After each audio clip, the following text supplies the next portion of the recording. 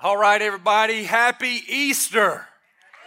Man, you guys look great out there. I'm saying in faith you look good in Madison too, and in Hartselle and online. We already had like 8 campuses in Uganda have Easter like 8 hours ago. So I know some of you guys online are joining us from Africa, even at Daystar Church. Hey, I think this is the best day of the year. So many people are worshiping the risen Savior. Let's all clap our hands for Him right now, wherever you are. Jesus, you're worthy of our praise.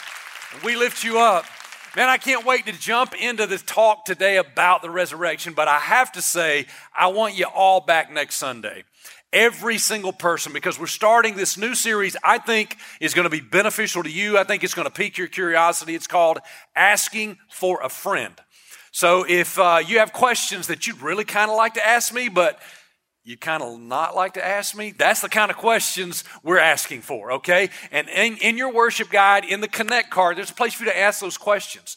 And what we're going to do is over the next 5 weeks, every Sunday morning when I get up here to preach, I'm preaching on your questions. The things you want to know about, we're going to go through, and we're going to just try to give you what the Bible says about those issues. We're going to try to keep opinions short and truth long, all right? We're going to have a lot of truth in that series. And so if you're online with us right now, you can click on the online Connect card, fill that out, ask us your questions. And we may not get to all of them. It's only 5 weeks, but we're going to get as many of those questions as we can. And I'll go ahead and tell you what we're talking about next Sunday. It is the question of our nation right now, and that is, how should Christians approach the transgender or all gender issues right now? What's the Bible say about that? What would God or Jesus say to the LGBT community? What is the Word of God, and how should a Christian respond to that? So that's where we're going next Sunday. So let that sink in on you, all right? We're going right there next Sunday, and I want you to be back because it's an issue you need to know the heart of God on. God has a heart for that issue, and I believe we're going to share that with you. I just want everybody to be back anyways, because growing in Christ is about regular discipleship, growing with the people of God. So just welcome. If you haven't been here in a long time, welcome back, man. I hope you feel at home. You deserve this. This is your church family, and we want you back every single week. Can I get a big amen? All right, today is Resurrection Sunday, and I'm pumped about that, y'all. This is why we are here. The reason we do Sunday every week, the reason, by the way, that we're going to look into God's Word over the next several weeks to answer questions is because He rose from the dead. And if Jesus did not rise from the dead, everything else doesn't matter. I'm not talking about a figurative, poetic rising. I mean a physical, bodily resurrection from the dead. If He didn't rise from the dead, everything about Christianity is a hoax and it doesn't matter at all. The good news is He did rise. Can I get an amen to that? Yeah, He rose on the 3rd day. In fact, I want to talk to you about 2 different things today. I want to talk to you about the reality of the resurrection. I also want to talk to you about the reason for the resurrection. Now, He rose, and the title of my talk today is The One and Only. Because there's no one like Jesus. There have been religious leaders, there have been great teachers, there have been people that people modeled their life after, but nobody said, hey, what's going to happen is I'm going to die, and then I'm not going to be dead anymore, and then did that. Nobody did that except Jesus. I mean, He is, like that song says, the undefeated champion of hope and love. I mean, they killed Him, but death couldn't hold Him. The grave couldn't keep Him, and He rose on the 3rd day. He told the people who were going to kill Him, hey, you're going to destroy this temple right here, and in 3 days, I'm going to raise it back up again.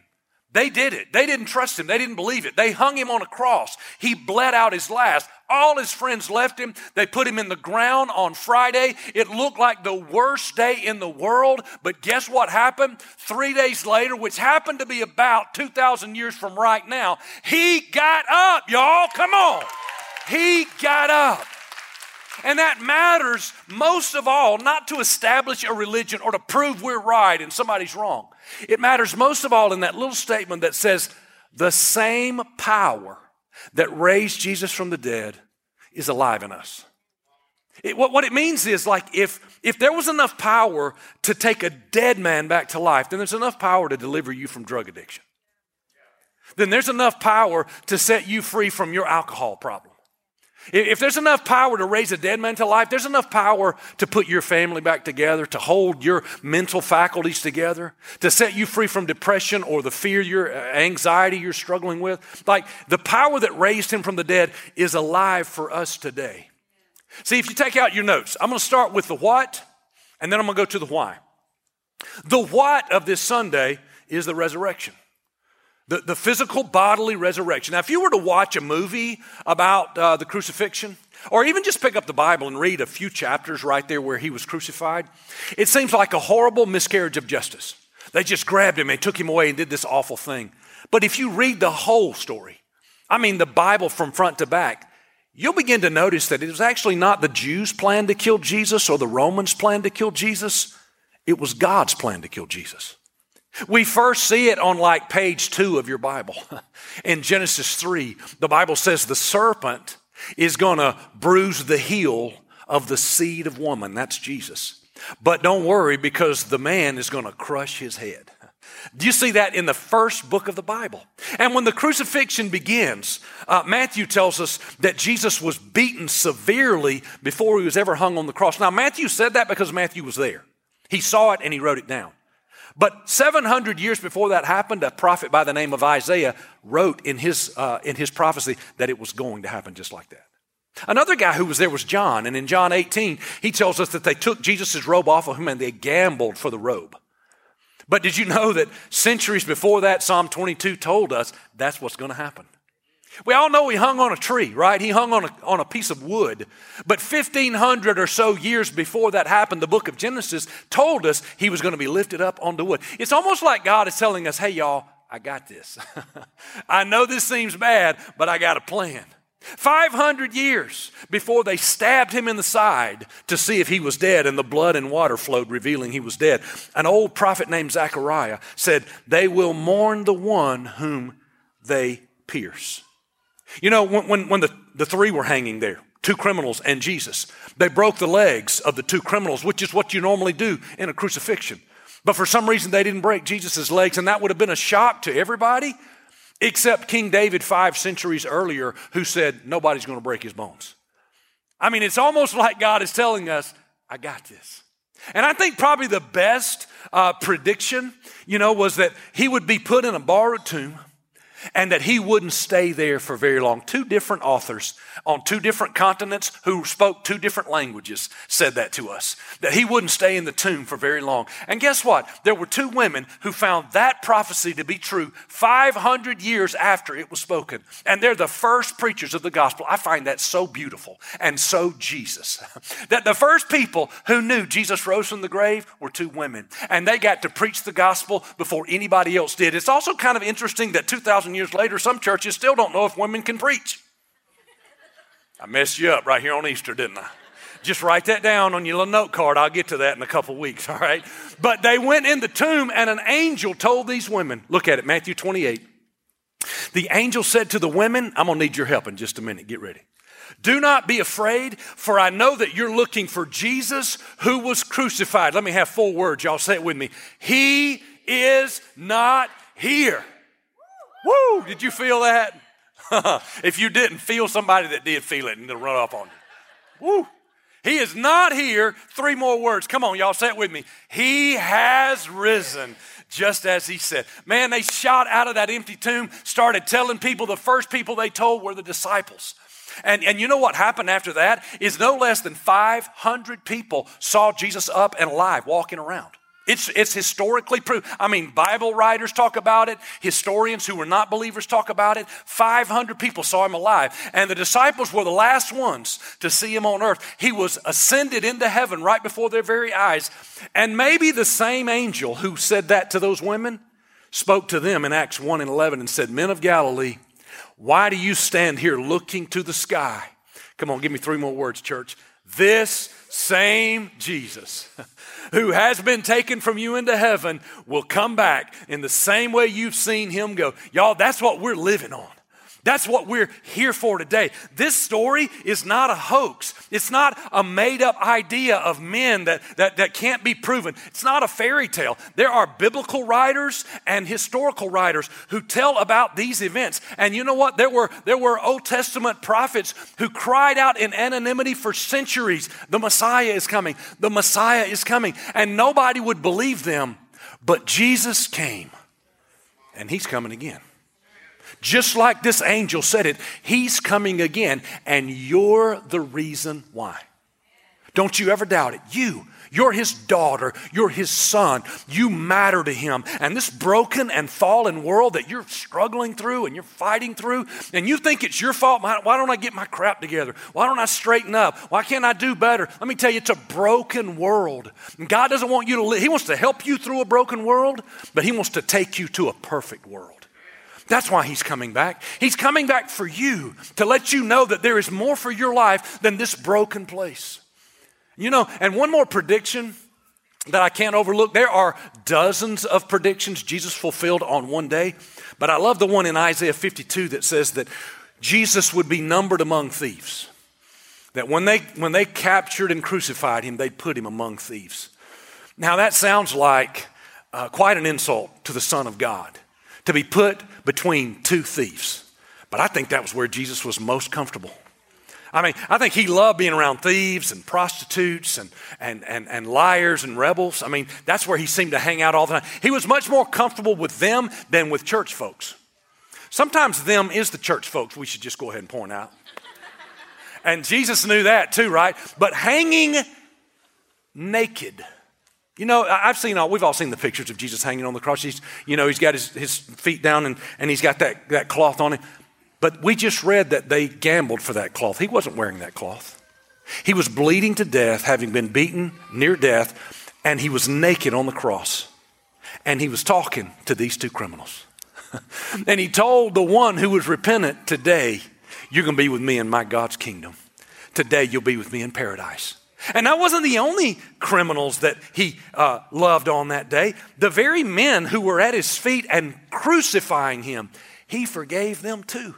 In fact, he prayed to the Father for the Father to forgive them. And it brings me to the most beautiful and wonderful truth in the whole world is this, that if God could forgive the men who murdered his son, he can forgive anyone of anything.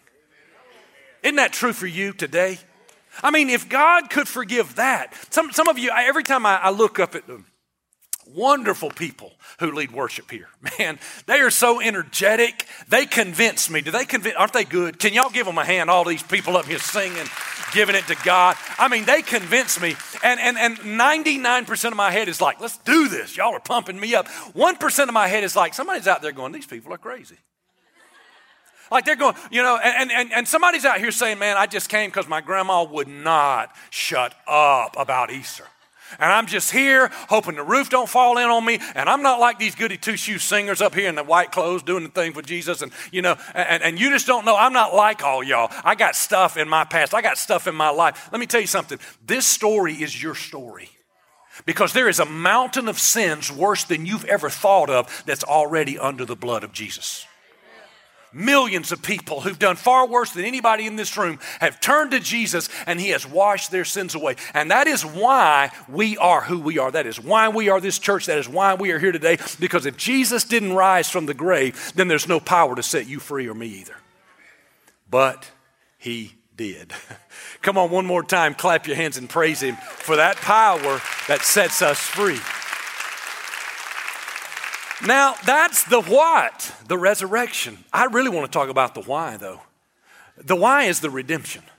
It's taking us back. And I want to tell a story. You know, Jesus never taught without telling stories. That's what the Bible says. In Jesus' day, nobody had cell phones and smart TVs and screens like this. There was no Netflix or nobody watching satellite TV or even going to the movies. To entertain each other, they told stories. Fables. They told stories. And Jesus told stories, and his favorite story, his most famous story of the prodigal son. It's a story that he changed. A lot of people think this is original to Jesus. It was a popular story before Jesus, but he changed the ending of it. I call this Jesus' at the movies sermon. all right? Because we do that in June. We put movies up on these big screens, and we film parts of those movies, and we change the story to make it redemptive. That's what Jesus did with this story. So let me tell you the story. He said that there was a nobleman who had lots of money and land, a sprawling estate. He had servants and millions of dollars in possessions. And he had 2 sons. And one of the 2 sons, the younger one, said, Dad, I don't want to be in this family anymore. I don't like how you live. I'm going to show you how to live. Give me my half of the inheritance right now, and I'm out of here. Now, how many of you fathers would give your son half? I'd give him something. I'd be like, I got a stack of 2x4s just for you, son. Here's the first one. No.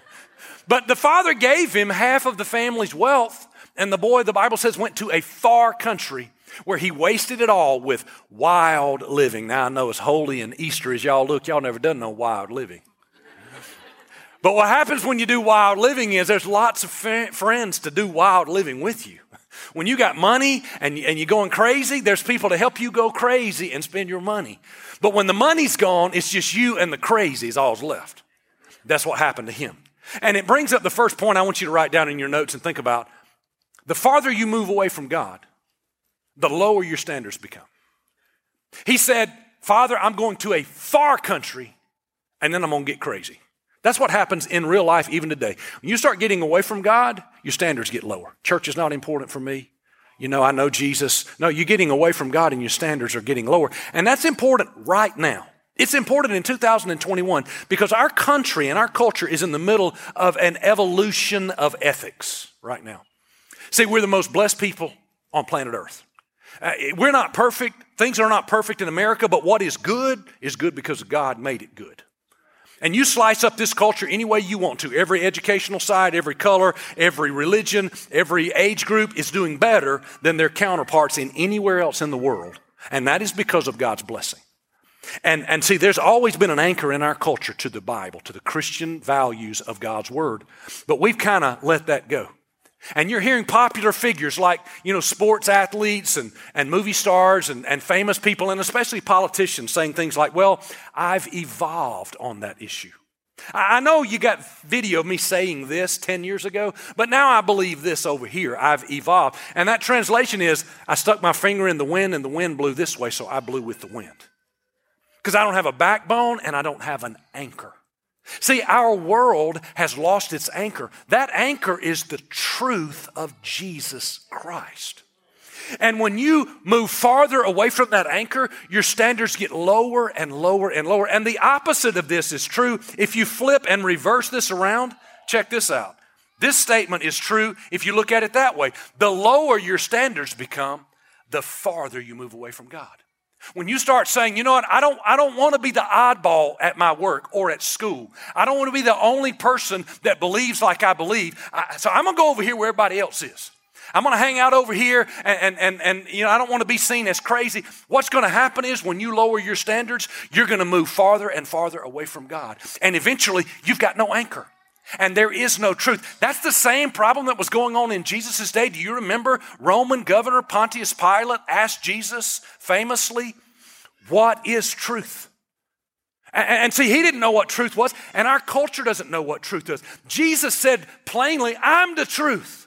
Look at it right here. He says in John 14:6, I'm the way and the truth and the life. Come on, say it with me. No one goes to the Father. No one makes it to heaven. Nobody finds God's grace except through Jesus.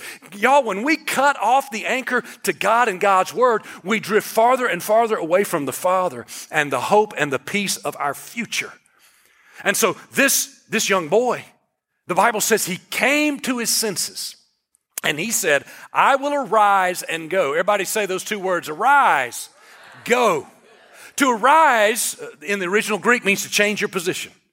Some of us need to change our position. We've made some mistakes. We let things that were not as important take precedent over what is most important. You know what? No big deal. Let's change our position. And then let's go. See, because the most important line in this young boy's story was that he got going. He just had a plan until he got going. And everybody's got a plan, y'all. Let me tell you my plan. I'm planning to be on Smith Lake this summer, washboard abs. It's the longest standing tradition in our family. Not the abs, the plan. I've had the plan for a really long time. Also, I like washboard apps, also like donuts. So the plan's not going to work until I stop with the donuts. Can I get an amen from the mans up in here? Like, just having a plan doesn't mean anything. A lot of us got plans. You know what? I'm going to be a better person. I'm going to be more giving this year. I'm going to stop judging people. I'm going to not lose my temper. I'm going to quit drinking. You know, I'm going to do something I'm going to break the chains that make me so embarrassed. I'm going to stop with the porn. All these plans. Young people are saying, like, I'm going to date the right person that God has for me and not the wrong. Those are wonderful plans, but you got to get moving on your plan. You see, when the boy got moving on his plan, he was literally living in a pigsty. The Bible says that he had lost all his money, couldn't even feed himself, and went to work for a Greek who was raising pigs, and he was so hungry, the story says, he wanted to eat with the pig. And he came to his senses and said, you know what? My father's got servants just like I'm a servant. I'm not worthy. I've abdicated the family. I can't be his son anymore, but I can be his servant. I can be a hired yard servant and eat better than this. And so he arose and he got moving with his plan. And what you're going to find out in Jesus' story here is what the Bible tells us later, that if you draw near to God, God will do what, church? Draw near to you. Let that sink in. If I'll just draw near, He'll draw near to me. I don't feel like I can get there. I'm a million miles. No, just draw near, and he'll draw near to you. And here's how it worked for the prodigal son. He got up and he went to his father, but while he was a long way off, his father saw him filled with compassion, and he ran. You see what he did? He drew near himself to the son, threw his arms around him, and kissed him. Now, here's where the son started with his plan. The son said, Father, I've sinned against heaven and against you. I'm no longer worthy to be called your son. Now, here's the beautiful thing about God. Your plan to get your life straight is an imperfect plan because you're an imperfect person. That's okay. Start drawing near to him. And along the way, God's going to interrupt your plan with his plan. Oh, you weren't ready for it. That was better than you were ready for. God has a better plan. The Bible says, I know the plans I have for you, plans to prosper you, to give you hope and peace and an expected future. That's God's plan. And so the son comes in and he says, you know what I'm going to do? I'm going to just make it a little bit better. I'm going to live in the yard. I'm going to be a yard servant, and I'll be able to eat better. And the father says, no. He shuts him up and he says, the father said to his servants, quick, bring my best robe. Somebody say best. That's what God wants you to have. Put it on his back. Put a ring on his finger, sandals on his feet. Bring out the fatted calf and kill it. Let's have a feast and celebrate. Now, at first, it seems like the father is saying he's been in a pigsty and he smells. Let's clean him up. Let's get him better clothes. He lost his shoes. Let's get him shoes. But there are 4 things this says to us I want to tell you in closing. And if you're taking notes, write these down so you can remember. The robe is symbolic of an identity change. He said, get the best robe. He didn't say get a robe. He said the best robe. You know who owns the best robe in a millionaire's mansion? The millionaire. He said, go get my robe. I want you to get this picture. 24 hours earlier, the boy is wallowing in pig slop. 1 day later, he's wearing the father's robe. You know what God's trying to tell you? You think you're a million miles away from the Father, being who you're supposed to be, being what you need to be. You got to go through 18 classes and you got to tell 47 people you're sorry. And listen, go through the classes, tell people you're sorry. But the moment you come running back to the Father's going to meet you there and he's going to change your identity in that moment. You're not going to wait 18 weeks for it to happen the moment you do it. He said, give him the best robe, my robe. And then he said, put a ring on his hand. This one's important. That's a status change. It was a signet ring where we get the word signature. And it was what we would now call a signature, which would represent, who you are. And it was a legal signing. They did it with a ring. And if the father wanted to spend money or sign an agreement with someone, he would fold the paper over and he would melt candle wax over it and use that signet ring to press his signature into it. And he said, yeah, my boy's going to wear that ring now. Is that how you would do it? Your son just spent half of your wealth and you gave him the family gold card? That's real grace. That's God saying, no, you're not a probationary member of this family. You belong in this family. That's what you get when you come to him. When you come clean, when you're honest, when you're humble, and you say, God, take me back, he changes your status entirely. Then he said, put shoes on his feet. And that's a vision change. Because the son had a vision of how this was going to work out. I'm going to go back, I'm going to be a servant. Now, in ancient Near Eastern culture, they gave servants clothes, but they didn't give them shoes. Sons have shoes. Servants don't have shoes. And the father was telling him, I got your plan, but I got a better plan for you. He was saying, I'm not worthy to live in the house. I'm going to be a hired servant. That's what the text says, a hired servant. There's a house servant who is trusted, and then and he lives in the house. But if you can't trust that servant, he's a hired servant, and he lives in the field, like living in a barn. And the boy said, I'm going to be the lowest that there is. And the father said, no, we're going to give him shoes, because he's not just going to be a in the field servant, and he's not just going to be in the house servant. He's going to be a son. What God's telling you today is you need to take the expectations you've come in with and throw them away and know that God's got better expectations for you. He's not going to be the God of okay. He's going to be the God of abundance in your life. Okay means you don't go to hell. Man, there's a lot of years I lived my life for Jesus like, if I could just not go to hell. That's serving the God of okay. But I want to serve the God of abundance. They called him El Shaddai in the Old Testament. El Shaddai, God who is more than enough.